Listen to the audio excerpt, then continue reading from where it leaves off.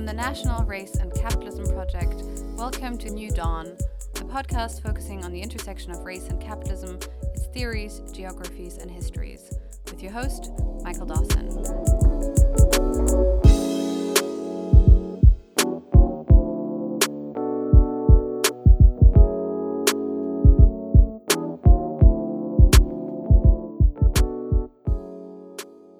Welcome to the New Dawn podcast. I'm Michael Dawson, my co-host for today. Welcome back, Charisse Burden-Stelly. And I'd like to welcome to our show, Takia Harper Shipman is the John D. and Catherine T. MacArthur Assistant Professor of African Studies at Davidson College.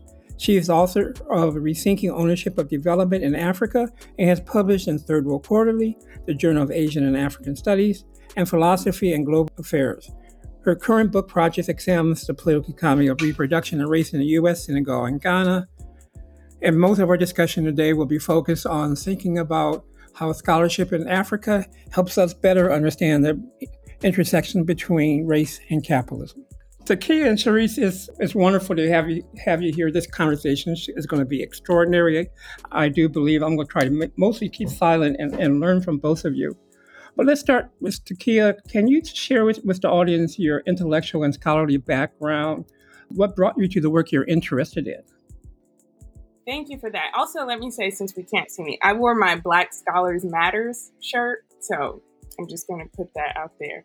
And thinking about the what brought me to this work, it really started with the experience I had doing Peace Corps in undergrad, believe it or not. So I did Peace Corps in Burkina Faso for 2 years, and I was a community health development worker.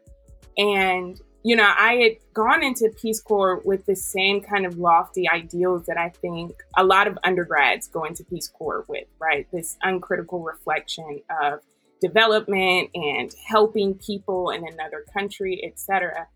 And when I got to Burkina Faso, I was just completely astounded by how problematic and how neo-colonial in a lot of respects the Peace Corps was, but more profoundly, the industry of development. And I think one of the times when this really kind of came to the fore was, so if I can talk a little bit about that experience. So there was this product called Plumpy Nut, right? And it's this enriched peanut butter, if you will, that comes from the UN's food program. And they distribute this all across the global south for malnourished children. And so I was working at the health clinic, and I noticed there's all these boxes of Plumpy Nut. And when the Plumpy Nut is gone, you know, then there's a shortage, and, you know, people would say, we have to wait for another supply to come in. Meanwhile, you know, there were significant amounts of children, especially in the more rural parts of the village, that were, you know, moderately to severely malnourished. And I worked with some of the healthcare providers to think about, well, what are the foods and resources that exist in the community already that could stave off malnutrition, right? Since the Plumpy Nut was externally produced. And so we put together this program that was very much driven by the health workers at the clinic, where they identified a group of like 14 women and their children, and over a series of weeks, engaged them in how to use locally produced resources, locally produced foods to enrich their children's food. And, you know, over time, you know, their weight started to change, et cetera. But it was in that moment that I started to have these really intense feelings about how problematic development was, right? And how problematic it was to see such a reliance on externally produced food and externally produced commodities, even at the level of like remote villages, when there were so many resources and so much that already existed. And this is also when I came to find out about Thomas Sankara, right? And one of the quotes that Sankara says that really resonated with this moment was how, you know, people often thought about imperialism as this kind of outside force, right? This very distant and outside force. And Sankara said, if you want to see imperialism, all you have to do is look at your plate, right? And he said, the rice you're eating, right? This, never mind the fact that Burkina Faso produces some of the best quality rice out of any other region, that you're still importing rice from other countries around the world, right? Instead of actually consuming what you have domestically. And so it was in those moments and in those experiences in doing Peace Corps that I came to understand that how the question of development and the role of Peace Corps, right, as a form of soft power, which Sergeant Stryver created in consultation with Kennedy, right, was a means of placating and distributing this kind of soft power in the wake of like the Cold War. And so all of these things really informed the questions that I started my PhD program with, right, which was, how do we come to think about development as outside of this industry, right, outside of these kind of externally produced notions of progress and this dependent relationship with European and Western countries, especially in the context of Africa. So that's a long way of answering that, but hopefully it gets to the core of what you're asking. I think that is a wonderful segue into the next question. Takia, in your first book called Rethinking Ownership of Development in Africa, which, by the way, was published with Routledge in 2020, everybody go out and buy it, you examine how both discourses and policies around the so-called ownership or owning of development actually serve to reproduce the domination of multilateral institutions like the International Monetary Fund, like the World Bank, right?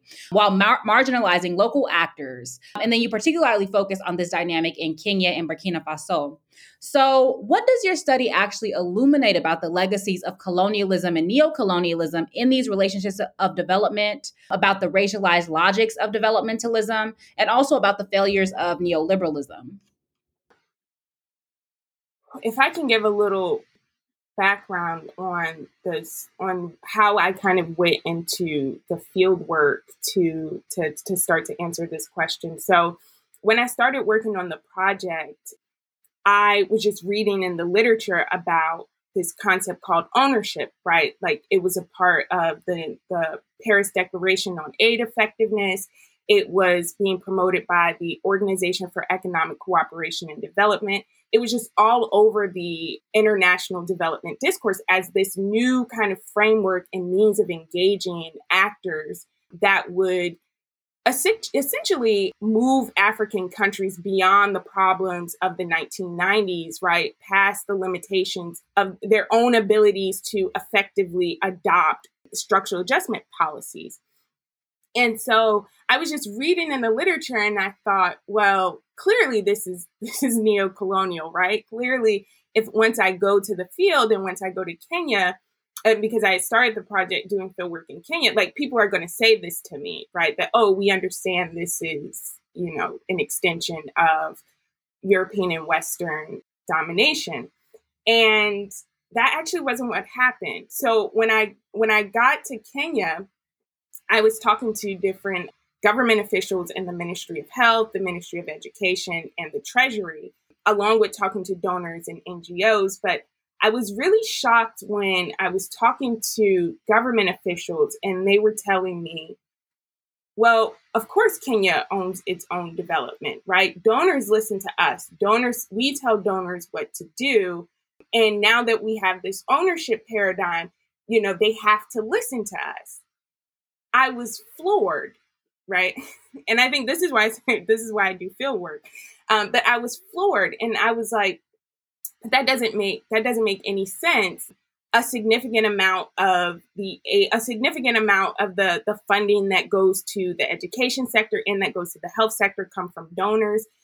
There are documentations on how donors have chided the Kenyan government because of its inability to properly disperse funds or the way in which it procures different parts of its development, right? So I started to question less, is ownership neo-colonial? And more so, well, why do they believe that they do in fact own development? Why have they actually shifted their thinking around this? And that's what led me to understand how important it was to interrogate the discursive elements of international development, right? Because it's not, I think a lot of people often just focus on the financial aid, right? The financial part of it. And then, and what I talk about in the book, though, is the epistemic part of it, right? This kind of epistemic aid. And that very much framed how the Kenyan government was talking about the fact that it produced these policies in consultation with donors, right? So it was the fact that slightly different from before, where donors were just kind of producing the documents, especially structural adjustment policies. And this is where we have what was called the Washington Consensus, right? Which was the notion that these particular policies were created on 14th Street in Washington, D.C., which is where the IMF and the World Bank are headquartered, right?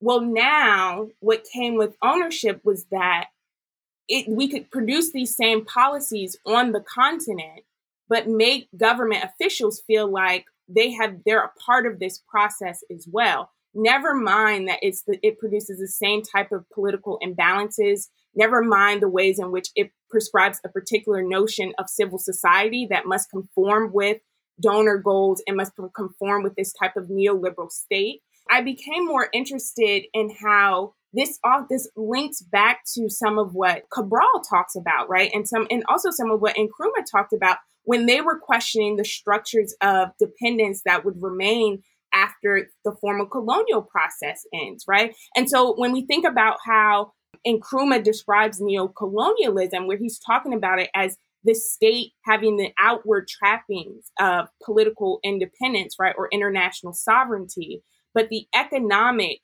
power, right, and thus the policies themselves remain dictated from outside. And so this was especially what I was finding in the context of Kenya, right, was that the state very much had the trappings, as we all know, of, being internationally sovereign, the way in which the civil servants were talking about how they also produced these policies. But really, when you went past the surface, you saw how a lot of it was this kind of shift in the language to, donors are not financial donors, right? They offer technical expertise, right? Or they're no longer donor and aid recipients, right? We're partners, they're development partners. What I'm also pointing to is how there's a lot of power in discourse, right? And there's a lot of power in the language and how the government, especially the Kenyan government, became invested in that language. Never mind all of the clear and physical examples that illustrated the power differentials remained, right? But that for whatever reason, that kind of allowed the Kenyan government to feel like it now was invested in reproducing this type of development. The other thing, if I can say, is also how prior to I really want to talk about also the role of NAPAD, right? The New Economic Partnership for African Development, which came about around the same time that the World Bank and the IMF created this language of ownership. And if you put NAPAD in conversation with the Lagos Plan of Action from 1980, then you can see how this huge wave takes place across the African continent in the early 2000s, which starts to kind of take responsibility for the previous decades of disenfranchisement, of exploitation, right, that happened under structural adjustments. Comparing that to the Lagos Plan of Action, where these different African leaders were pointing to the international community, right, the role of international capital and the development industry for keeping the continent locked into this dependent relationship. And so that in order to change the material conditions across the continent, it required a restructuring of the international capitalist structures, right? Versus NAPAD very much adopting that language of it's internal to the continent, right? It is about governance, and it is about the need to focus on economic growth by any means necessary. And so I think it's important that we also historicize how the leaders on the continent have very much bought into the neoliberal ideology, right? And these neoliberal strategies for what's considered development, right? That are very much in line with what's coming out of the international development industry. Wow, that was so informative. And then I just, so the Cabral that Takia is referring to is Amilcar Cabral and Kwame Nkrumah, of course. And I think you're referencing Neocolonialism, the Highest Stage of Imperialism, among other of his works. I just want to put that out there for the audience. Yes, absolutely. And from Cabral, I'm thinking about his writings in Unity and Struggle specifically. Shifting gears a little bit, Takia, in your new work, you look at reproduction and family planning in Ghana, Senegal, and the U.S. South from the perspective of racial capitalism. Now, as you know, there are all sorts of terms for the intersections of basically capitalist exploitation or class antagonism and racialization. So we got race and capitalism, which is the concept or the conceptual framework that Michael uses. We got racialized capitalism, which I think is used by Nancy Fraser. We got racist capitalism. And then I have my own neologism, which is capitalist racism. So I guess, firstly, where do you fall in terms of this terminology? But beyond that, how does this broad framework of racial capitalism help you to examine the dynamics you're interested in? And then relatedly, what do you hope to contribute to the study of racial capitalism broadly conceived?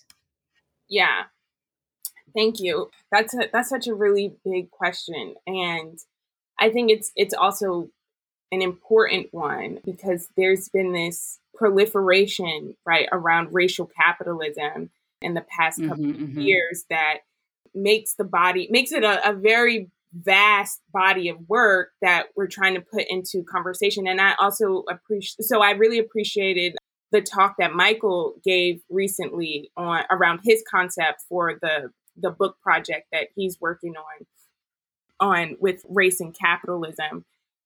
And so I think for me, though, because I'm thinking about this in two ways. One is this international role, right? The international dimensions of race and capital or race and capitalism, but also within these unique contexts, right? So, and in conversation with development and especially population development, right? So I draw on an amalgamation of figures, and I think this is similar to what you do as well, Charisse, and your term capitalist racism, right? That you put forward when you're drawing from people who may not specifically use that term, right, or may not specifically use racial capitalism. But effectively what they're pointing to, right, are these structures in these different institutions of capitalism that create differentiations across labor, but also expropriate, exploit, and oppress through different means, right, these a specific body of people, right? And I think in your work, you're looking especially at more recently within the U.S., right? So thinking about how this relates to, you talk about the structural location of Blackness, right? So for me, in the broader sense, right, I draw on Cedric Robinson, right, Ruth Wilson Gilmore, Oliver Cromwell Cox, and Cox, yes, the ultimate stand for Cox, and I will give you credit. I'll give you credit because you have created a revival around Cox just in the past couple of months. But I think you're spot on to bring him back into the conversation because he offers some of the most incisive and useful conversations and explanations of these concepts, right, that often get muddied in the way that people use them, especially in his work on caste, class, and race, right? But I also use Legasik and Hempson, right? And so for me, I define in the way that it's useful for how I'm thinking about it in respect to development, I define it as the process whereby people are racialized into populations based on a metric of labor utility, and expendability that translates to social worth and differential exposure to death and quality of life that correspond with the exigencies of national and global capitalism. Right. And so for that's good. That's good. I was going to say preach. Yes. But the reason that this is important for me, and especially I'm going to bring Nkrumah in here again in conversation with Legasik and Hempson, right, who were writing in the 70s, but they're really focused on the role of international capital and the way that it comes in and reorganizes domestic labor, right, around these metrics of labor utility, expendability, and exposure to death and quality of life, right? And so we think about this when Nkrumah is dealing with the dam, right, the Volta Dam, and he's finding these issues with having a domestic bourgeoisie, essentially, that could invest in the project. And so Jemima Pierre talks about this in The Predicaments of Blackness as well. And what he ends up finding is that he has to rely on international capital to fund the project. And what happens, though, is that they import their own labor, right? And they exclude the domestic labor. They exclude Ghanaians from being able to participate or to actually generate any kind of wealth or any kind of material benefits from the project, right? But what happens again is that the society becomes organized around this project. So there's also this spatial dimension to racial capitalism that I think, and builds taking from the critical geographers like Harvey Gilmore and also a good friend of mine at Oxford, Amber Murray and Dewa, talk about that there's also this spatial element to it. Similarly, Legasik and Hempson do the same type of work where they're talking about how British foreign capital is restructuring South Africa's labor force, right? And these racialized dimensions that require or that appease the white workers. And a lot of this, again, comes from South Africa at the time not having a domestic bourgeoisie to kind of, jump off a lot of the infrastructure projects or the development projects that it feels like it needs in order to jumpstart the economy, right? The way that I conceive of this and how it relates to some of my work now is that this foreign direct investment is heavily promoted in international development circles, right? Uncritically, right? The World Bank promotes, and I believe it's over 80% of the conditionalities and the policy recommendations that it makes in different African countries, foreign direct investment, right? Which is this hyper exposure to international capital. And it also depletes and makes it difficult for domestic capital, right? For domestic industry to compete, right? While simultaneously forcing the retrenchment of the state and getting rid of social measures, social protections, which include subsidizing domestic industry so that they could actually compete. Instead, it ends up essentially decimating any type of domestic competition. So I'm also curious about and interested in this project in conjunction with how this relates to reproduction is how foreign direct investment as a tool for international development, which essentially is racial capital, right? The promotion of racial capitalism, the expansion of this process, but how this is also very much implicit and enacted through this seemingly benign language and these seemingly benign tools that grow out of economics, economic development, international development, political science, etc. I also think it's important to add in this dimension of gender, right? And so here, in addition to the concept, and I think this is part of what Michael concept does, right? And conceiving of race and capitalism, right, as having this patriarchal, white supremacist and capitalist dimension, is to include that in how we think about the process, right? If we understand, as I believe quite a few scholars like, Morgan and Sweeney have talked about, that capitalism was incubated in the womb of the African mother, right? In the womb of the African woman, then it becomes difficult to interrogate and understand that process without linking it with reproduction and the role of the woman, right, and gender in these different iterations of racial capitalism. And so from here, I build on scholars like Selma James and Ndaye and Angela Davis, Maria Mies, who argue that there's this critical component to the process of racial capitalism that is reproductive labor, right? The social elements that are indispensable aspects of supporting and contributing to the labor supply. So under racial capitalism, women's reproductive decisions are sutured to the needs of the economy, right? And we see this particularly in the fields of population development and the growing anxieties over decreased fertility rates for white populations in the Western countries.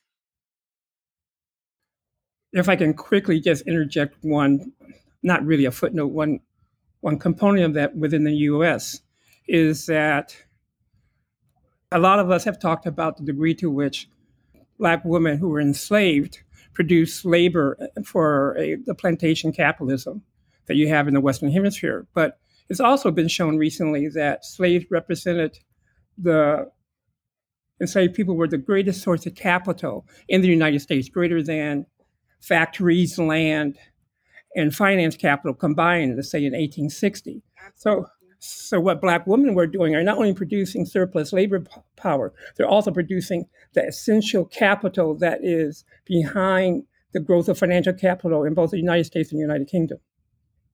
Yes, absolutely right. And so this is where I think scholars like Jennifer Morgan and Angela Davis are instructive, right? And thinking about the role of the way in which African women, especially once they come to the U.S., and Jennifer Morgan looking at the U.S. and the Caribbean, right, have this double role of producing labor and being a part of the actual labor supply as well.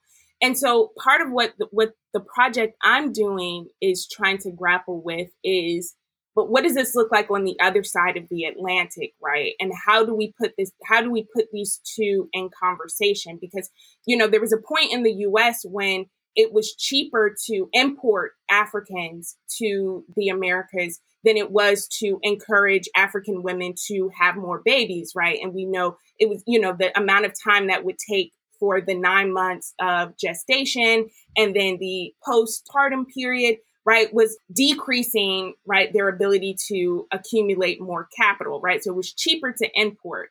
But once the ban on the slave trade took place, then there was a resurgence around increasing production, right? And Dorothy Roberts talks about this a lot in Killing the Black Body, right? How the goading and the encouragement for Black women to reproduce, right, was very much tied to the ability to acquire labor, the modes of labor acquisition, right, and the value of labor as it related to the means of production at that particular time.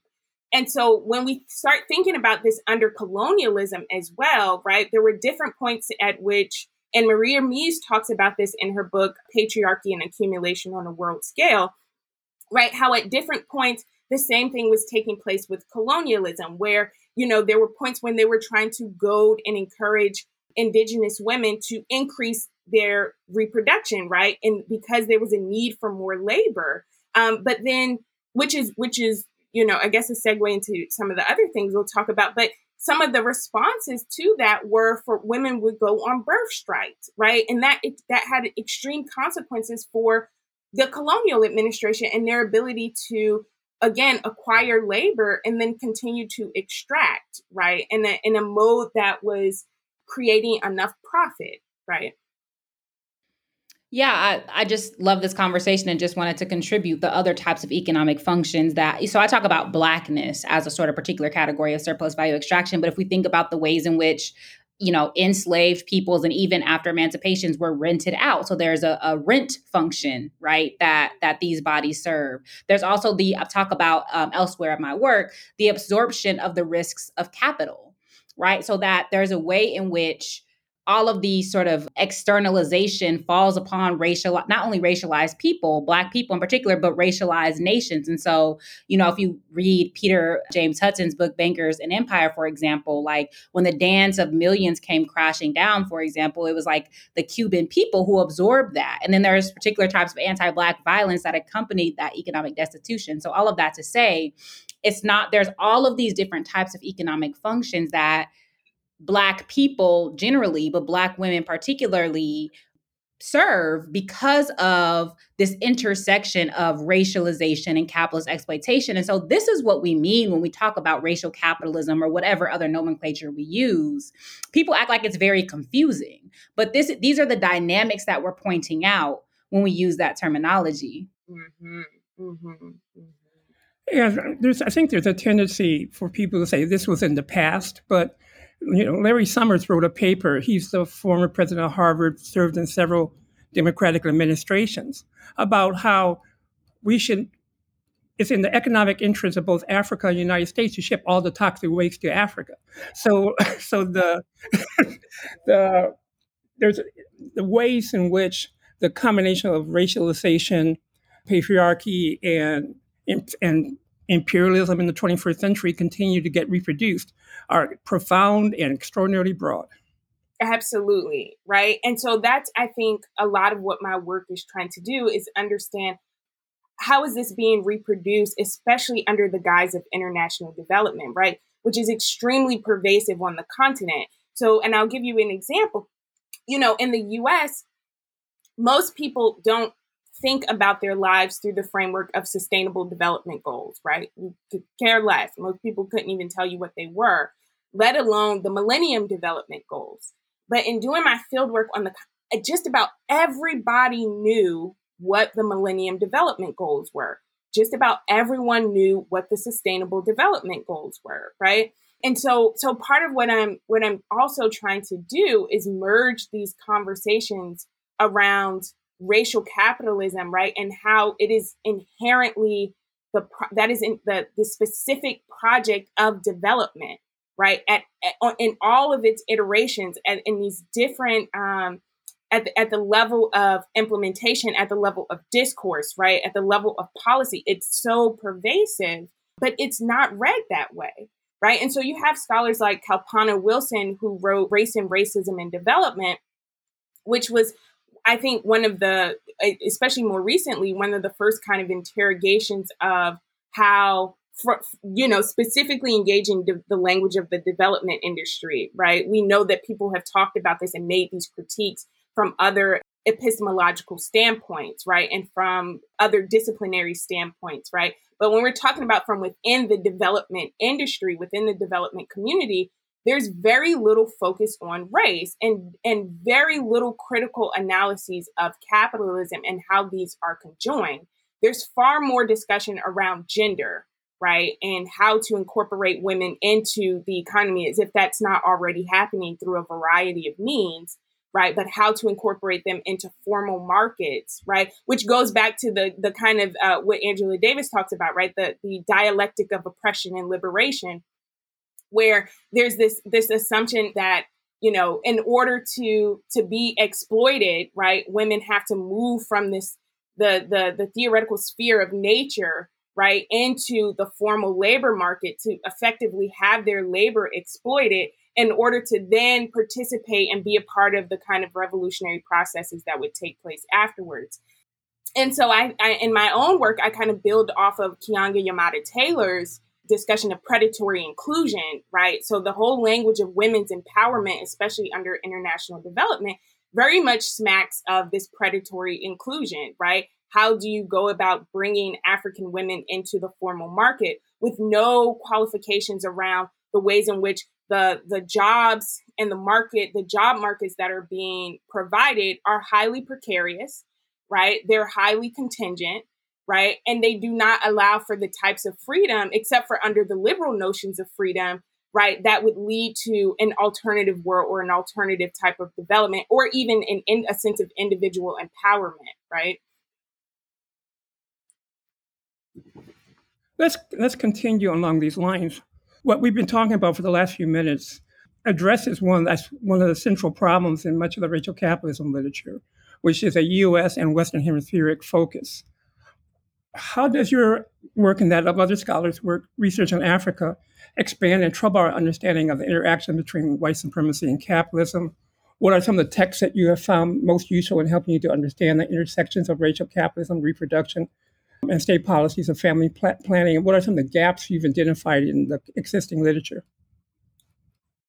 I think that there is a heavy U.S. and, well, I won't even just say U.S. There's a heavy focus on settler colonial nation states, right, within the literature.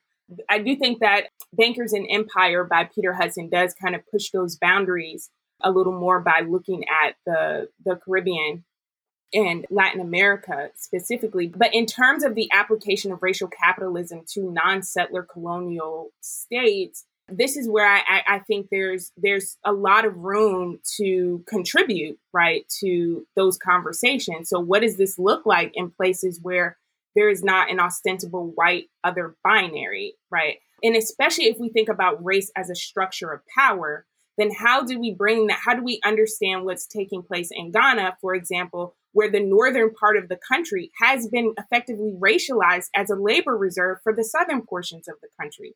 How do we think about the language of autochthony, right, that exists on the continent as a different type of, as a form of racism, right, that's not particularly wedded to the somatic? And so my own work, by looking at Ghana and Senegal and still using the theory of racial capitalism, is an attempt to kind of open up the conversation around what does this look like in places where the ruling class is not phenotypically white, but sits in this kind of the epistemological location of whiteness, right? And this is where we get into, again, Nkrumah, Cabral, and others, right, the critique of the native bourgeoisie, which is effectively their role. But so my work is definitely trying to explore how do we apply this to the non-settler colonial state, especially if we say that racial capitalism is expansive, right? Because a lot of what's being theorized doesn't specifically say this only applies to settler colonial states, right? These are broader theories that, and especially even like in Charis's work, right, if we're thinking about Blackness and the category of Blackness as diasporic even, then how do we interrogate the application or the execution of racial capitalism in these different spaces?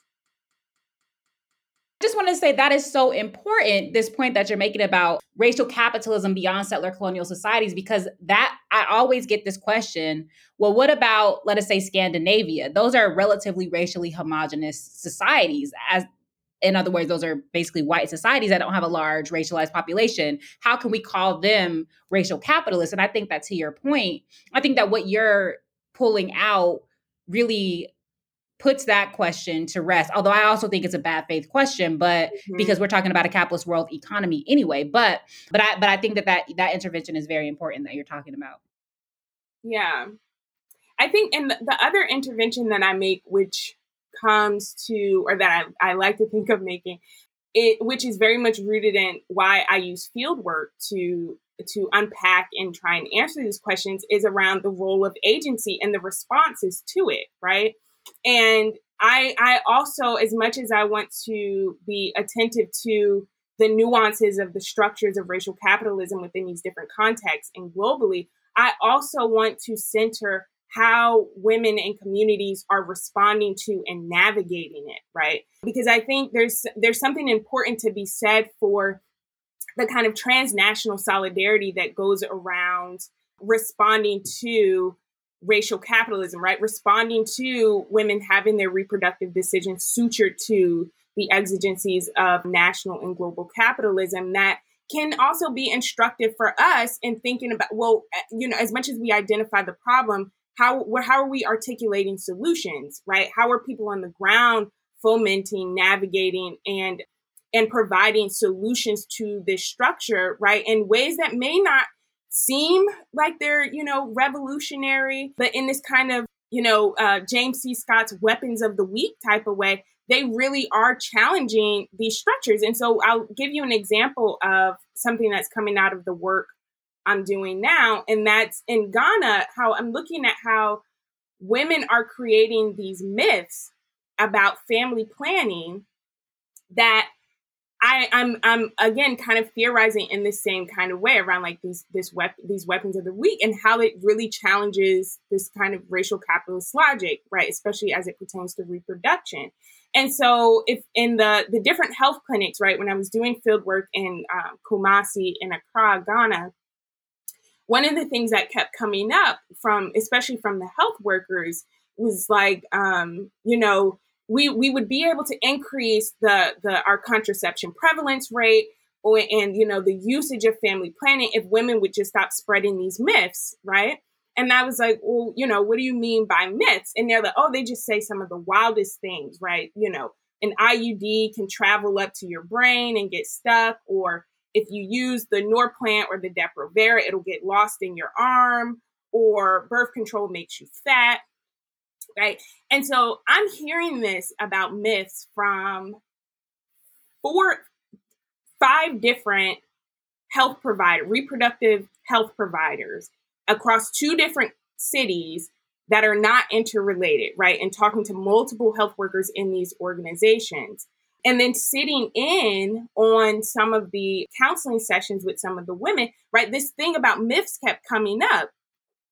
And so I started to explore this because it also was evident in a lot of the international development literature and policy responses to how to increase the usage of family planning technologies in Ghana. And one of the biggest obstacles was ridding communities of these myths, right? Because family planning would empower women, and getting them to recognize how they need to, increase or use modern family planning technologies would be a means of like emancipation, and, they could space out their births, etc. And so I started to follow up on this trend, but how once the communities would continue to circulate and the women would circulate these myths, it frustrated the health workers, right? To the extent that a lot of the health workers would stop going to those communities. And that doesn't mean that those communities didn't have access to the reproductive health care, right? Because they could still go, but it stopped the health workers from constantly advocating and sensitizing and taking trips and all of these things to promote and push for family planning in these communities. And so the dominant logic for understanding myths, especially from a demographic or a development or a kind of a liberal women's empowerment framework, is that, well, myths are harmful because it shows that women don't understand their bodies or women don't understand reproductive health.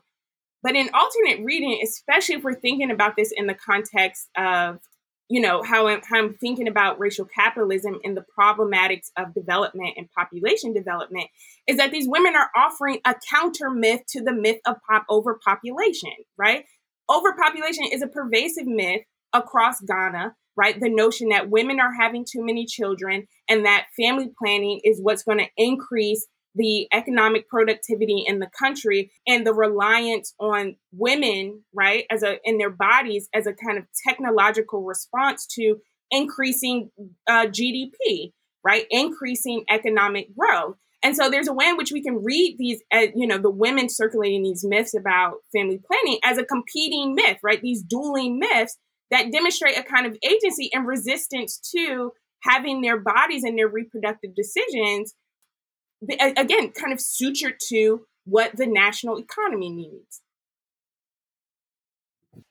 That is just so incredibly interesting and illuminating, the sort of the use of myth as resistance. So shifting gears a little bit, but in keeping with your focus on the continent, you recently co-wrote an article with one of your students, Kembako, titled Predicting Black Death as Enterprise, that examines the mainstream media's discourse about COVID-19 in Africa, particularly their befuddlement, right, at the fact that the pandemic has not ravaged the continent in the ways they predicted. So can you say more about the impetus for that article and what you two sought to illuminate with that? And then also, how does that article relate to other themes in your work, like development, reproduction, and the position of Africa in the international community? Yeah, so it's funny that was so Kembako is a senior, and I'm her thesis advisor, and she's just a phenomenal student who is doing field work, and she's from Zimbabwe, and she was doing field work in Zimbabwe when the pandemic happened, and she started looking at COVID, right? Because she's a public health major. And she had come back, and we were just having a conversation about, how she was going to move forward with her project. And somehow it came up about, she had mentioned like, yeah, and everybody's just, so surprised that Africans aren't dying. And I said, yeah, isn't that astounding, right? But we all know that, predicting Black death is an enterprise. We both were like, ooh, that's an interesting statement. Maybe we should write something about it.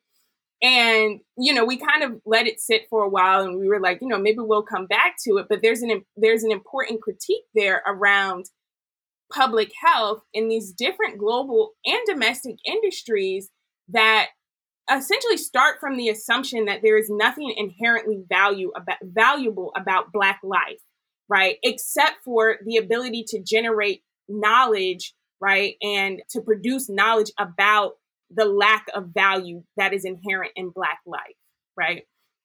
And so we came back to the topic, especially once we noticed that it continued to change, right? It went from why aren't people dying to, well, here's why it's those same explanations that we gave in the beginning are the reasons that that people in Africa aren't dying. And so when we saw this kind of shift in the the media, we were like, we have to write something, because this is quintessentially what is wrong with, again, international development, global public health, even disciplinarily, right? And like political science, economics, is that it relies on this kind of scientific capitalism and this notion of objective science in order to advance these racist, extractive, and colonial notions of Africa and Blackness in general, right? But it's often hid behind, that hiding it behind that language, on one hand, using quantitative methods, right, to obscure the subjective aspects of quantitative analysis, right? But then also, because it's gained a type of prominence, right, and a type of uncritical prominence within scientific communities, right, as everything that's being produced is valid, right, and is coming from, and is based on a set of assumptions that are not, in fact, racist. And so that was the impetus for the article. And there was a lot of resonances with my research in terms of how I think I'm often trying to shed light on the way in which accountability for quote unquote underdevelopment on the continent has been shifted to individuals and institutions on the continent, and is constantly being directed away from the role of the international community, international capitalism, these new types of imperial relationships, right, that are often left out of the conversation, and how those also rely on, again, the scientific capitalism, right? They are fortified by the academy, right? Walter Rodney said, the academic is the enemy of the people until proven otherwise. And we see that at every turn when we think about how the knowledge that is produced about the continent is often coming out of the academy.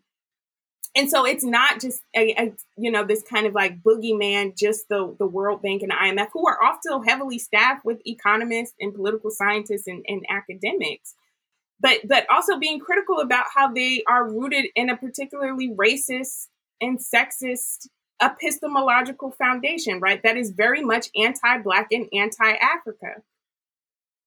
To follow up on what you just said, the disciplinary problems have been, well, the disciplines, particularly some of the social science disciplines, have been, as Walter Rodney and you have said, part of the problem in the subordination of Black people and other colonized peoples. You're trained as a political science, as I am, and many of our colleagues, but you are currently in a Black Studies program at Davidson. What are some of the limitations of being in the political science department with an interest in Africa and African people? What possibilities are opened up but also hampered by being in Black studies? Can you also say a bit about the current relationship between African studies and Black studies? In some Black studies departments I was a member of, the Africanists tended to be often more conservative and supporters of capitalism, particularly those that were grounded in the social sciences such as economics and political science. Yes. So you know, being in political science, as you both know, means that you have to navigate regularly a kind of an unabashed pride in the racist, white supremacist origins of the discipline, right? And a kind of, you know, a doubling down on that, right? Like I think the political science tends to be especially proud of its, you know, hyper white, hyper heteronormative position, right? And its epistemological orientation towards knowledge production. That was extremely difficult for me to navigate, especially in grad school, because in undergrad I went to Howard. So studying political science looked very different, right? We were reading Ralph Bunche and, you know, Alain Locke. We were reading so many people who would otherwise not be read as within the canon of political science. And so when I went to grad school, I was just, you know, I was floored because I had no idea that the discipline was so violent.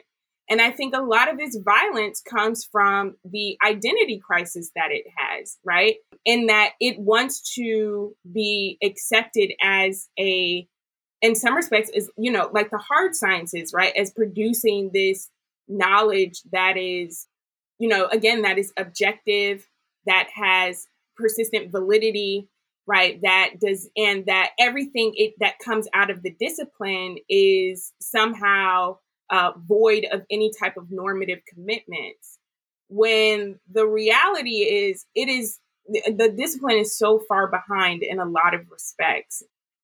Now, this is the dragging I'll do if you, is I'll drag political science. Drag them. No argument here. Yes, you know. And so I just found that even doing this, even as a Black woman doing international work, I was in some respects like a unicorn, right? Even when I would go to like the National Conference of Black Political Scientists, the majority of Black political scientists were Americanists, right? And they were using quant, they were behavioral scientists.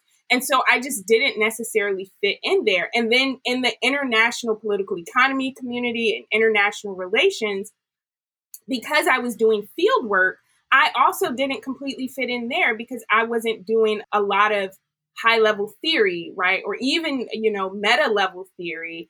I was trying to bridge some of the theory with the on the ground practice. And so, you know, I was also extremely interdisciplinary, right? I just didn't think that, you know, I think about Lewis Gordon's language of disciplinary decadence, right? I didn't think that there was any one discipline that offered the tools or the solutions for fully grappling with the complex reality of nature on the ground, you know, what was taking place on the ground.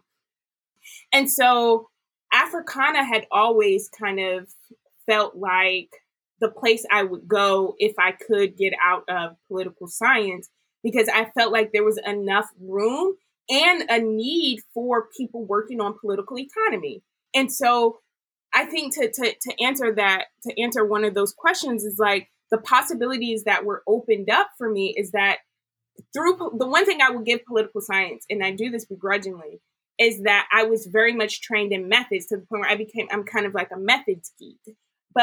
And so that was instructive and informative for how to think about research, how to do this work on the ground, how to navigate different, you know, temporal and spatial markers, right, with what I was trying to do in the way that, and Charisse and I have talked about this before, right, like that, you know, also needs to be further cultivated and fortified within Black studies, right? A focus on like methods and methodological training, and not even just because I'll take it further up, right? Epistemological training, right? Like how do we think about and understand these different epistemologies, right? That actually inform our methodological orientations, but also what's rooted in that is the axiological questions, right? how do we think about what is valuable? What type of data is valuable? What aspects of what exists in reality are do we understand is valuable? Because that has deep consequences for what we can imagine is possible through our research, right? And so I think that the combination there, and for me, because I have a political commitment to the liberation of all all people, but especially this particular project around the liberation of all Black and African people, because of the unique history, right, and the unique ways in which they were brought into, European imperialism, is that those things combine for then what do I imagine as possible with my research, right? How do I design a research project that has those particular ends, right? So the ends always being the people and people never being the means to the end, which is where I think political science remains hung up. As far as the Black studies and Africanists, that's tough. There are certainly conversations, I would say healing and reconciliations that need to happen between those camps, because there is a kind of hyper-conservatism, especially around, some people who study the continent. But I think some of that also comes from the fact that a lot of Africanists were trained in these other disciplines, right? They were trained in economics, they were trained in sociology, they were trained in political science. But I don't get that same orientation from Africanists who were trained in Black studies, right? Because that is antithetical to the very nature of the discipline, right? Is to be conservative or have this kind of Black imperialist orientation towards the continent.